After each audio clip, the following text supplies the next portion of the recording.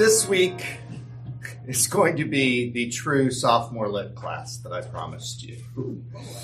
We last week talked about the kind of who, what, when, where of Job as a book. And I talked a little bit about poetry and specifically why it seems like the Bible would use so much poetry. What is the value of poetry for a modern audience, for us, though we were not the original audience, but for a modern audience that doesn't use much poetry. Ancient audiences, way more common even than prose. But for us, not something with which we're regularly familiar, other than what they make us do in school. So today we're going to go back to school. We're going to do a little bit of sophomore lit, because if we want to understand or get extra value out of our reading of Job, we want to be able to see lots of the details and the nuance of what Job is doing in the way that the story is written. And a lot of that requires understanding poetry, Hebrew poetry in specific, but just poetry in general, because a lot of these techniques or poetic attributes haven't changed over time. Hebrew poetry, like we talked about this last week, is not like English poetry. It has very little rhyme. It has no established meter, just a kind of random drop meter where there will be meter for a little while, and then it'll devolve back into something that doesn't really feel like meter to us. It looks in our Bible sometimes like indented prose, because when we look at poetry, we look for rhyming words at the end, we look for a very specific cadence, and we look at these indented parts of our Bible, and it kind of looks just like the prose, but it's not. It's poetry. And it's poetry not so much because of the syntax, but because of the words that are being used and the way that illustrations and allegory and simile are all coming to bear in these poems. If we're going to be good readers of poems, we've got to understand how poems work. And so we've got to do a little bit of, as I said, sophomore lit. So first, let's just talk about structure, because while there isn't a particular meter to Hebrew poetry, there's definitely structure, and that's how we will talk about it. It's how you evaluate which words go together. That's why this matters for thinking about poetry, is when I see 50 lines of poetry, yes, all 50 may make up the same poem and have some meaning together, but in terms of interpreting individual phrases or sentences, what goes with what? So we all know that poetry is made up of lines, right? That's the most basic unit, a line. A line may not be a sentence. Quite often, a line is not a full sentence. It's a part of a sentence. It's a phrase. And in your Bible, a line will be represented by, wait for it, a line. It will be the words on one line of text. So that's super helpful. We appreciate that. Groups of lines are called strophes. H-E-S. And then groups of strophes, anybody know what they're called? Stanzas. See what you did there. Yeah, groups of strophes are called stanzas. So those are the basic building blocks. We'll talk about lines, we'll talk about groups of lines, which are strophes, and we'll talk about groups of strophes, which are stanzas. Where do we see this concept the most in our worship service? Hymns. Hymns are made up of lines, which create strophes, which create stanzas. We use the word verses these days for sing the fourth verse, but we really mean sing the fourth stanza. It is an independent unit that is part of the bigger unit, which is the hymn itself. And you see in hymns all the great parts about poetry, that you can have these really incredible just turns of phrase or idea that paints a word picture in your mind that is part of the biggest picture, the hymn itself, but also part of this smaller picture of that particular verse and the role that word picture plays in the verse. When we talk about lines, we talk about colons, not that kind of colon, but a single line that stands by itself, or more often we talk about bicolons or tricolons. It's pretty self-explanatory, right? But the idea is that line meant to be interpreted and understood just in and of itself, or is it part of a pair? There's two lines, and in order to really understand it, you need both because they inform each other, or is it part of three? And sometimes you can't understand when something is in a bicolon or a tricolon. You can't understand rightly what one line means apart from the other two. And it's interesting because when we think about poetry, we probably think about poetry as extra language, right? Oh, that's not necessary. Prose would be so much shorter, so much more efficient. Poetry is just for people who want to add all of this fluff to what they're trying to say. It's actually quite the opposite. Poetry is very terse. Poetry uses what we call economy of expression. Poetry leaves out words, and it's up to you as part of the understanding to figure out what part they left out. Think about it.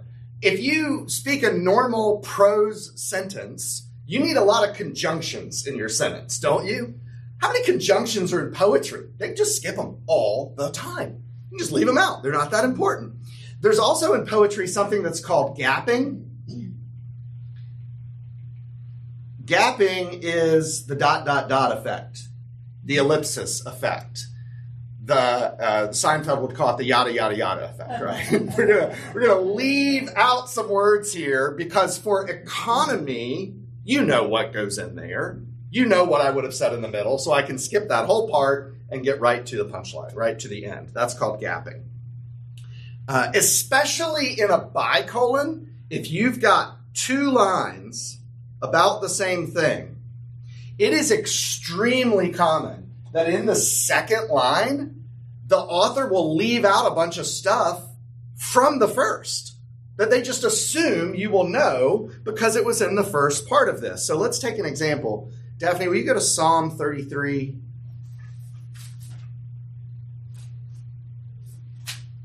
Yes. Psalm 33:12. Blessed is the nation whose God is the Lord, the people whom he has chosen as his heritage. All right, so blessed is the nation whose God is the Lord. That's line 1.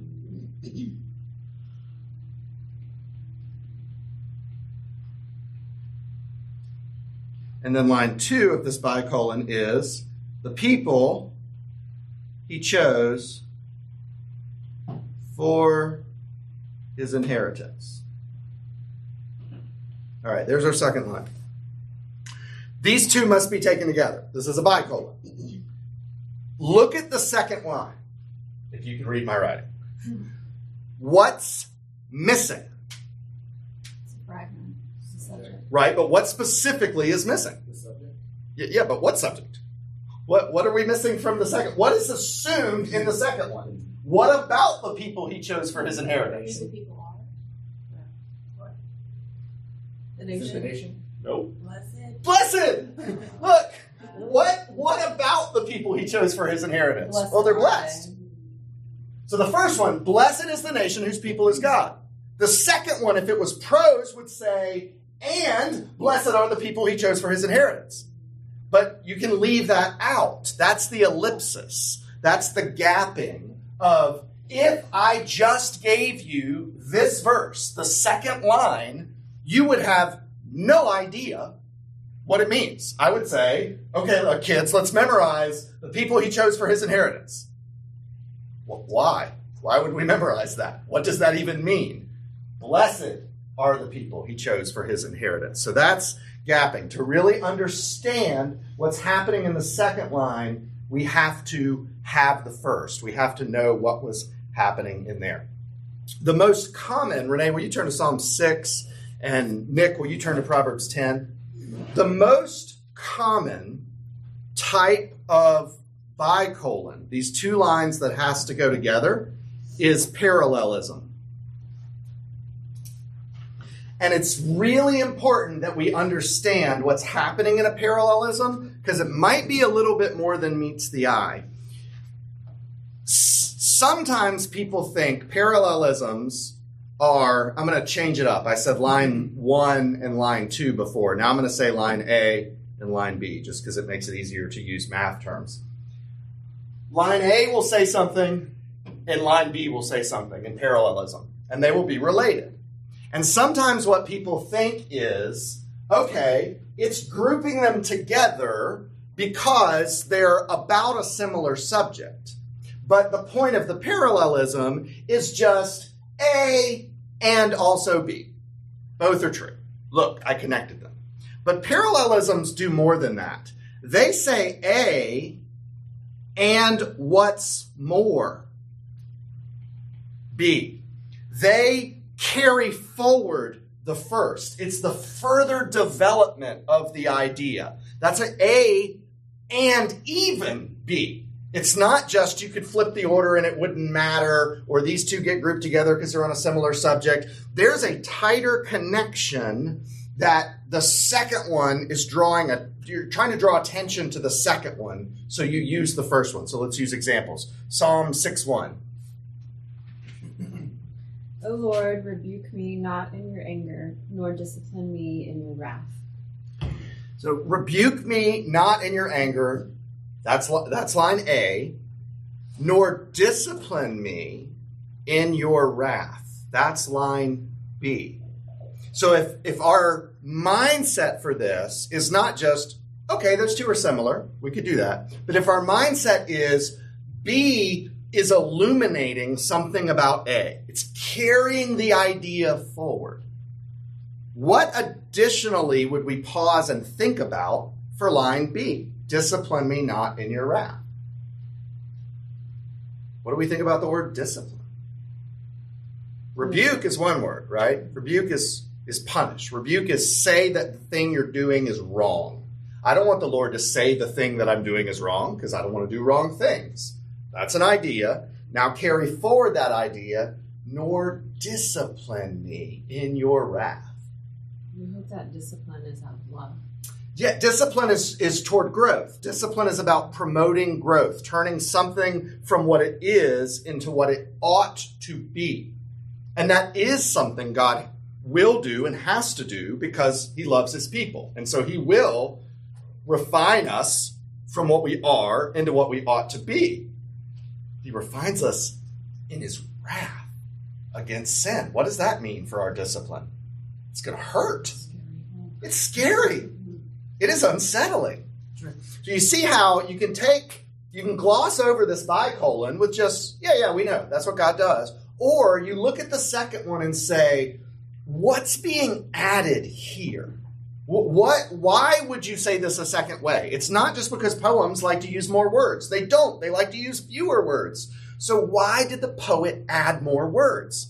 He's adding an additional point, and we need to look carefully at these parallelisms to figure out what the additional point is. That's one where we use a synonym. So the one that Renee just read, synonyms. Rebuke me not in your anger, discipline me in your wrath. Parallelism with synonyms. Nick has Proverbs 10:1, which is a parallelism with antonyms. A wise son makes a glad father, but a foolish son is a sorrow to his mother. A wise son, the version I've memorized. A wise son brings joy to his father, but a foolish son, grief to his mother. So again, now it's antonyms. These are opposite words rather than same words. They make a similar point. It's bad for a parent when a kid is a dope. That's the general theme here. The first one, a wise son brings joy to his father. Okay, I get why that would be the case. A foolish son, grief to his mother. What did the ESV have in line B? But a foolish son is a sorrow to his mother. Is a sorrow to his mother. Both are true. Why did the poet add line B? It's A, what's more, B. And in this case, the what's more should cause us to think, wow, it's not just that I can impact myself with my behavior and I can make a parent or father joyful. I can bring grief, sorrow into the life of a parent, into the life of my mother, by being a fool, by walking apart from the wisdom of God. It's not some categorically different statement the poet is making. They're related. That's why they're in a parallelism.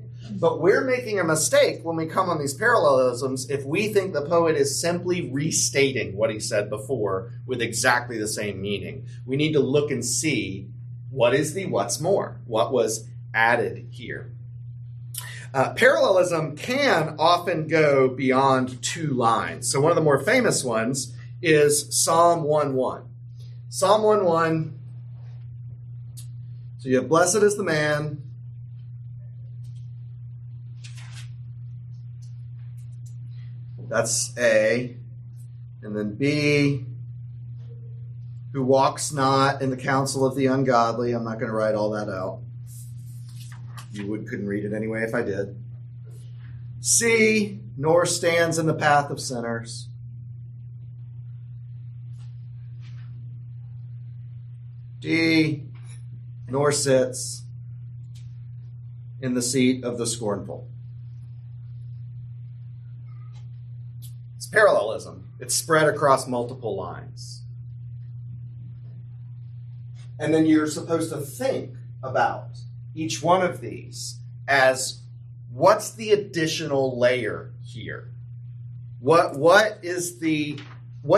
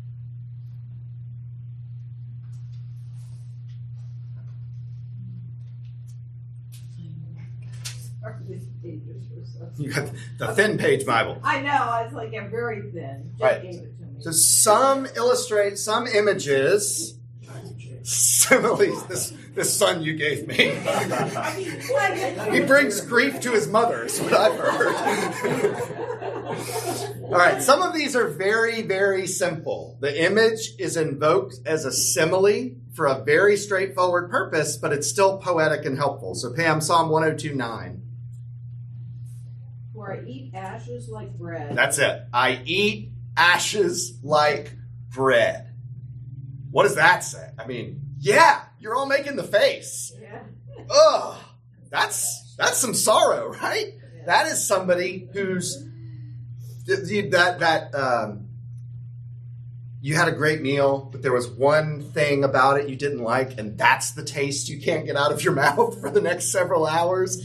That's what it's like walking through life. Ashes like bread. Everywhere I turn is tinged with sorrow. I can't get the taste out of my mouth. What a powerful image. That's the value of the poetry there. Psalm 23. So that's a simile, right? Direct comparison of two things. The comparison of two things with the word like. Ashes like bread. You don't have to have a simile. You don't have to use the word like. You can just do direct comparison. So Psalm 23:1. The Lord is my shepherd, I shall not want. The Lord is my shepherd. The Lord is not like my shepherd. The Lord is my shepherd. It is a direct comparison. Also in this vein of imagery is what's called personification. And that's when you attribute human attributes to something that is not human. So Psalm 96, 11 and 12. Let the heavens be glad and let the earth rejoice. Let the sea roar and all that fills it. Let the field exult and everything in it. Then shall all the trees of the forest sing for joy. That is personification. And if you stop and think about what's being said, it's really cool. Let the heavens be glad. Can heavens be glad? No. But if they could, this is what would make them glad, the glory of God. Let the earth rejoice. Let the sea roar. It's such a cool thing to hear. The sound of the sea. It has a lot of power for an inanimate object. What if it were using that power to the glory of God? It is, just not in a human way. Let the field exult and everything in it. Then shall all the trees of the forest sing for joy. That's why so often in movies and in good fiction, in books, they do give human characteristics to inanimate things. The trees the ants do rejoice, right? They do get mad and go to war, and then because there's something just cool about that as you're thinking about these significant emotional impacts brought about by big stuff like the glory of God. Yeah, the stones will cry out. What else could they do? It's that big a deal. And so that's poetry. That's the imagery of poetry is to make us think, that's really cool. Or ashes with bread, that's really gross. But you knew what he's talking about, right? It connects in a way that is deeper than just the factual information. The factual information has to be present. A lot of poetry is nonsense, and it connects with people emotionally, but it's absolute nonsense. You listen to what it's saying, and what it's saying is not true. It's trying to manipulate your emotions. It's trying to make you feel something that is not true or is not good. Biblical poetry is true and good and gets at the emotions. And so we can trust where it takes us emotionally because it's of God, and it's true and it's good. And that's going to be a big deal in Job, is that we need to trust where this takes us emotionally. Because Job is going to take us on an emotional roller coaster. And Job's friends, or some of them, are really going to struggle with that. It's not okay to go to some of these places. We got to put it in a neat little box. And it can't be put in a neat little box. It's emotionally complicated because it is factually complicated. What's happening in the world with an all-sovereign God and with people who are free and make meaningful choices is factually complicated. And so it's not going to fit in a neat little box with a bow. Last part of our literature class, let's talk about specialized poetic forms. These are very particular elements that we find in poetry sometimes that we need to know what they are so that when we come across them, we can identify them and understand them. You'll be familiar with all of these already, so I just want to, with most of these already, so I just want to draw your attention back to them. The first are acrostics. We talked about acrostics in our minor poets class. Acrostics are there are full acrostics and there are partial acrostics. Acrostics are where you can take the first letter of a line and those letters of all the lines lined up do something. Alphabetical acrostics are A, B, C, D, E, F, G, in Hebrew or Greek, but sometimes they can spell something, right? You could take the first letter of 5 lines, and just by looking at those letters, it would spell something. This line starts with M, and then E, and then L, and then E, and then you've spelled Melech. And that poem, those 6 lines spell king, and it's a poem about kingship. And okay, that's an acrostic.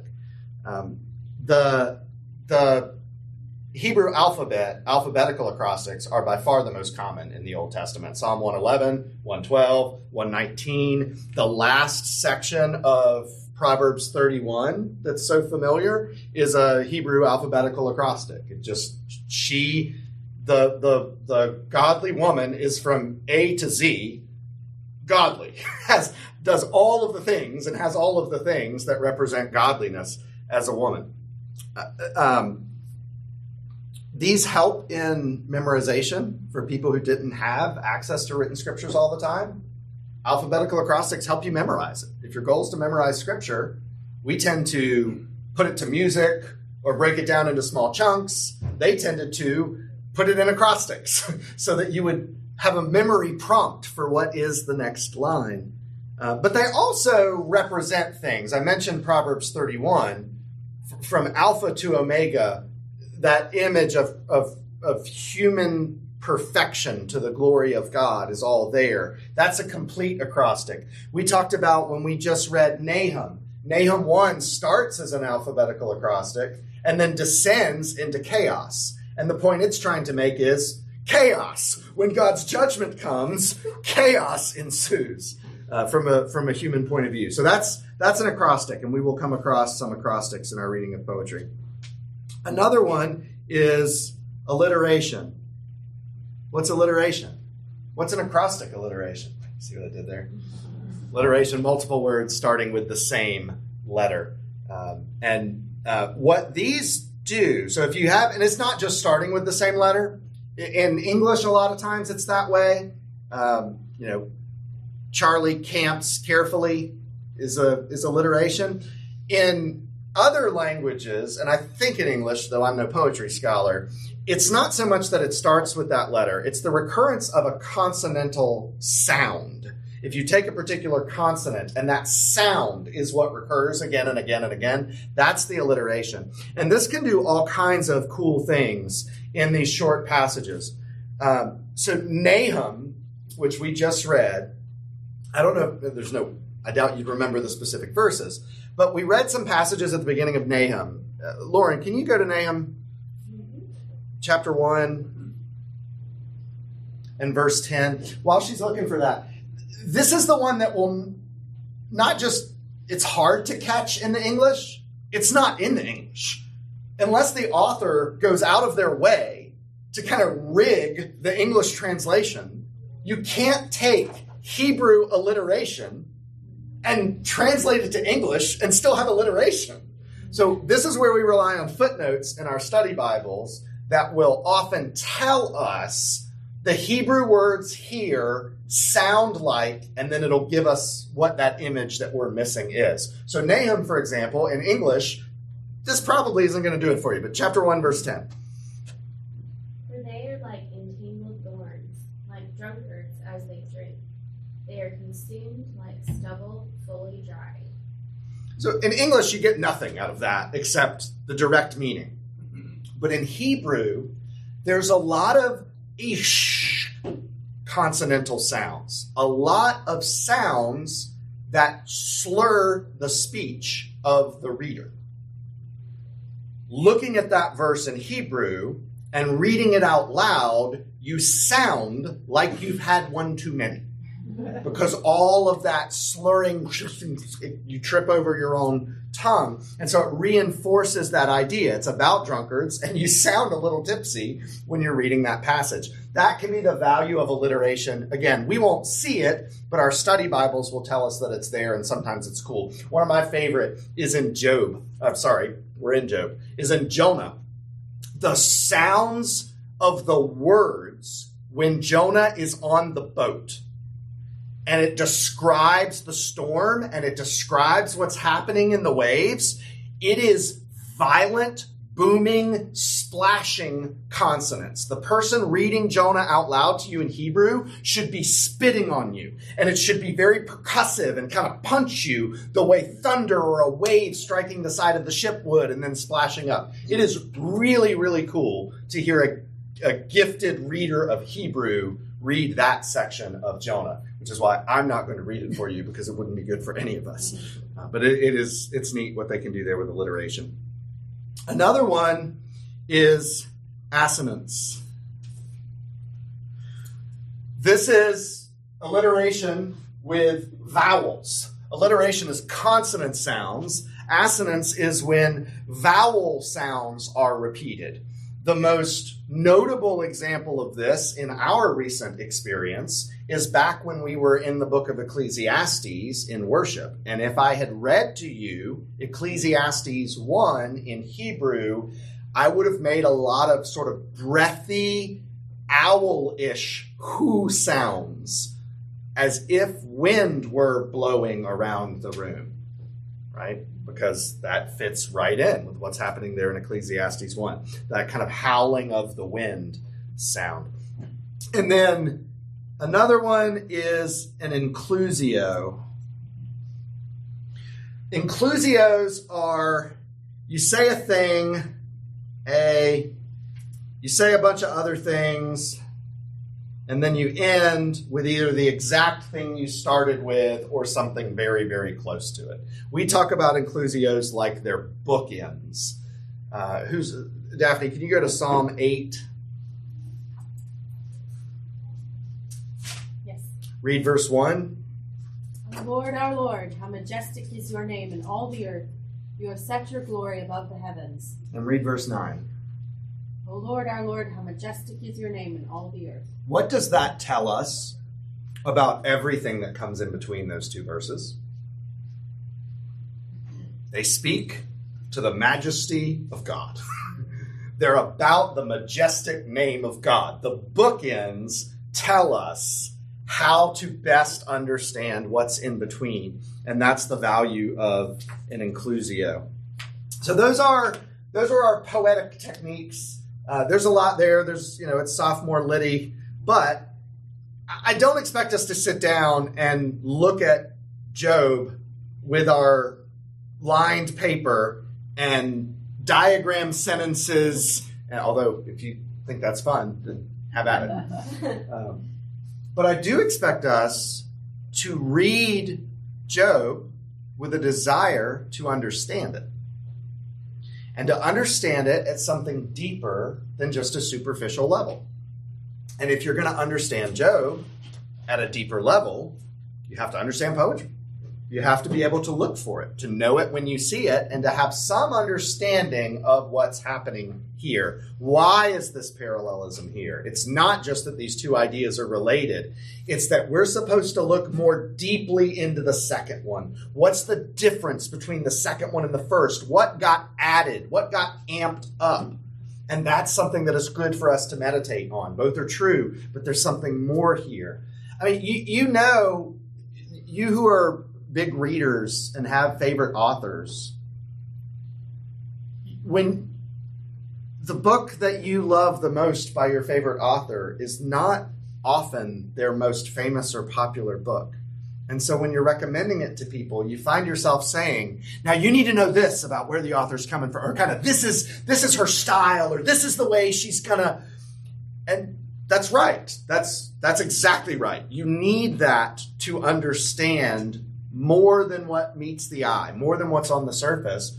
And that's how it is with Job. That's how it is with all biblical poetry.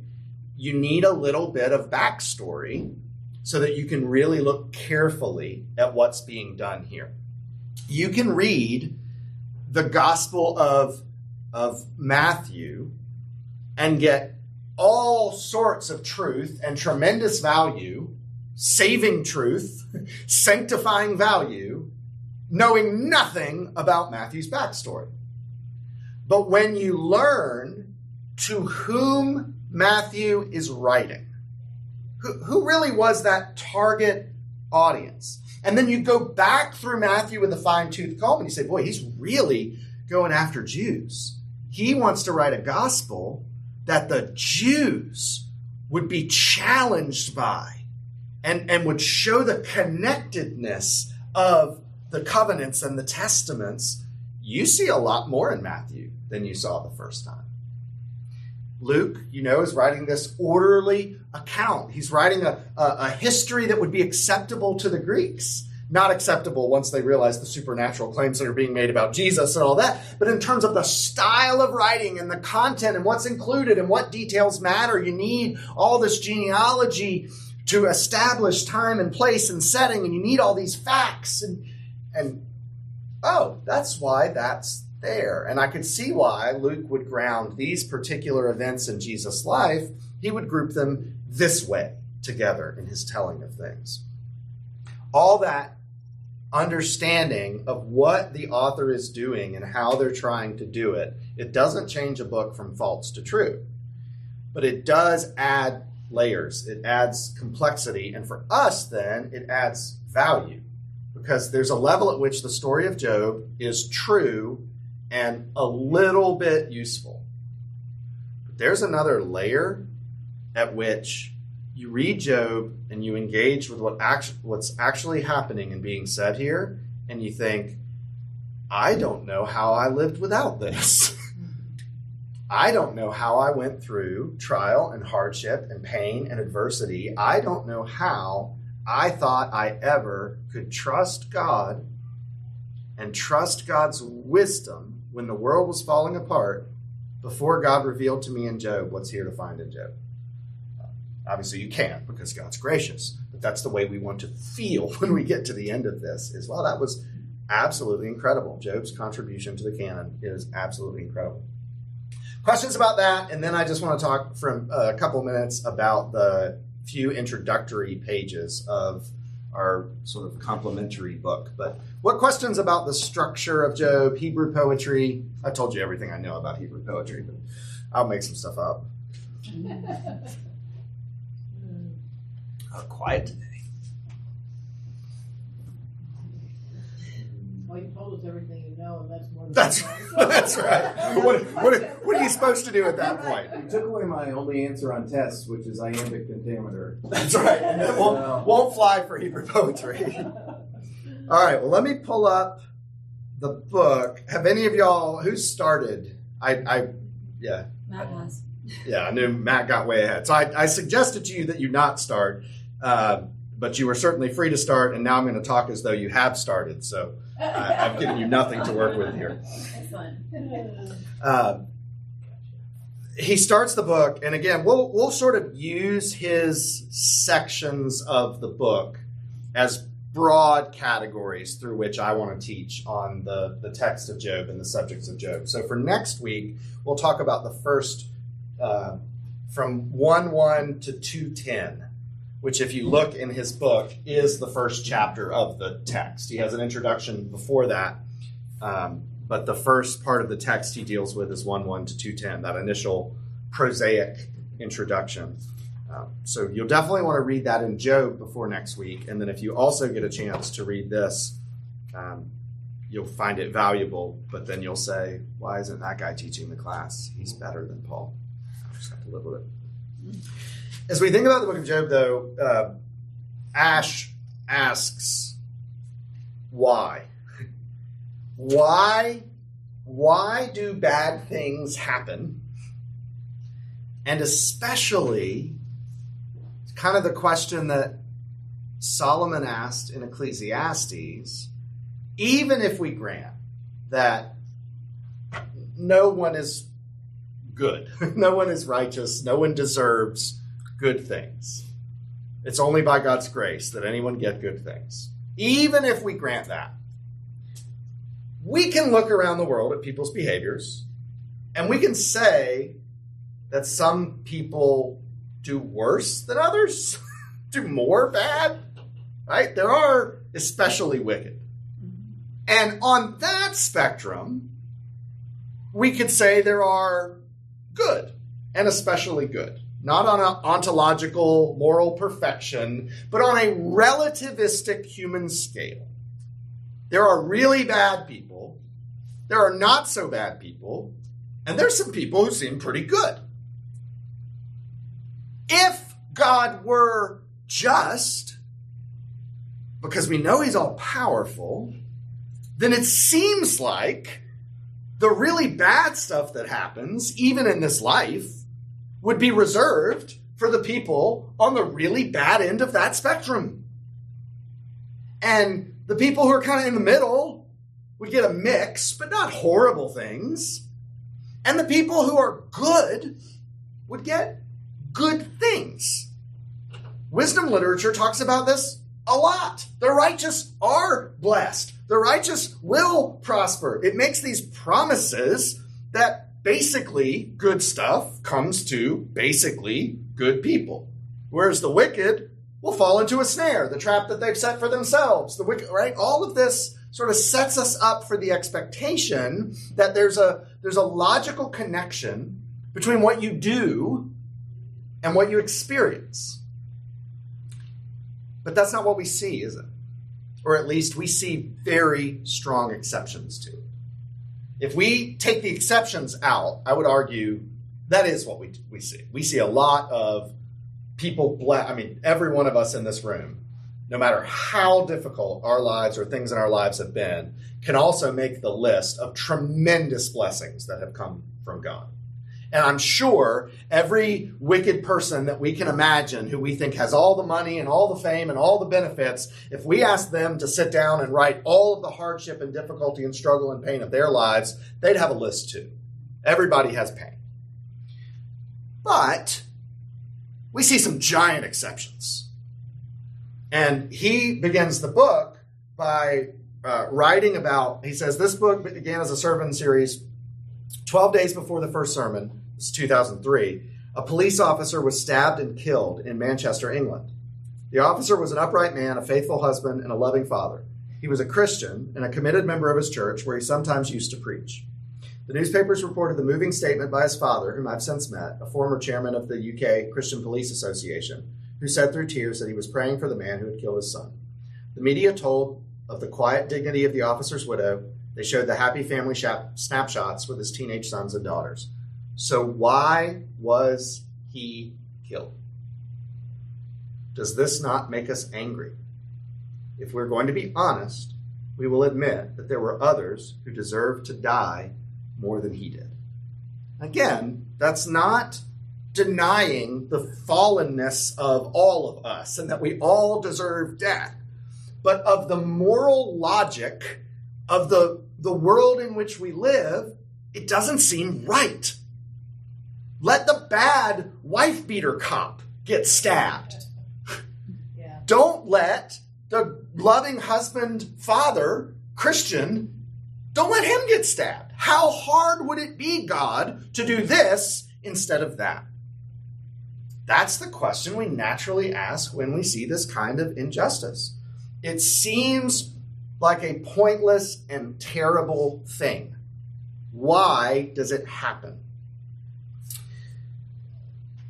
So Job, this is from the Message. Paraphrases can be really helpful for meditation. So when we're studying the Bible, and as we study the book of Job, we need to read literal translations. We need to use the ESV, the New American Standard, the King James. We need to read translations that are kind of word for word. What does the Hebrew say? Once we know what the text says and we're thinking about what the text means, paraphrases can be really helpful. It's one person, hopefully a thoughtful person's, opinion on what the text means. It's kind of what did it bring to mind for them. So Ash in this book will quote from the Message a fair number of times, and that's why he's doing that. It's not like he's saying, this is a great translation you should all use. He's saying, get the feel of the thing And here's one person's feel of the thing. So he quotes Job 21 from the Message. Why do the wicked have it so good? Live to a ripe old age and get rich. They get to see their children succeed. They get to watch and enjoy their grandchildren. Their homes are peaceful and free from fear. They never experience God's disciplining rod. Their bulls breed with great vigor, and their cows calve without fail. They send their children out to play and watch them frolic like spring lambs. They make music with fiddles and flutes, have good times singing and dancing. They have a long life on Easy Street and die painlessly in their sleep. And then Ash writes, let's be honest, Job says.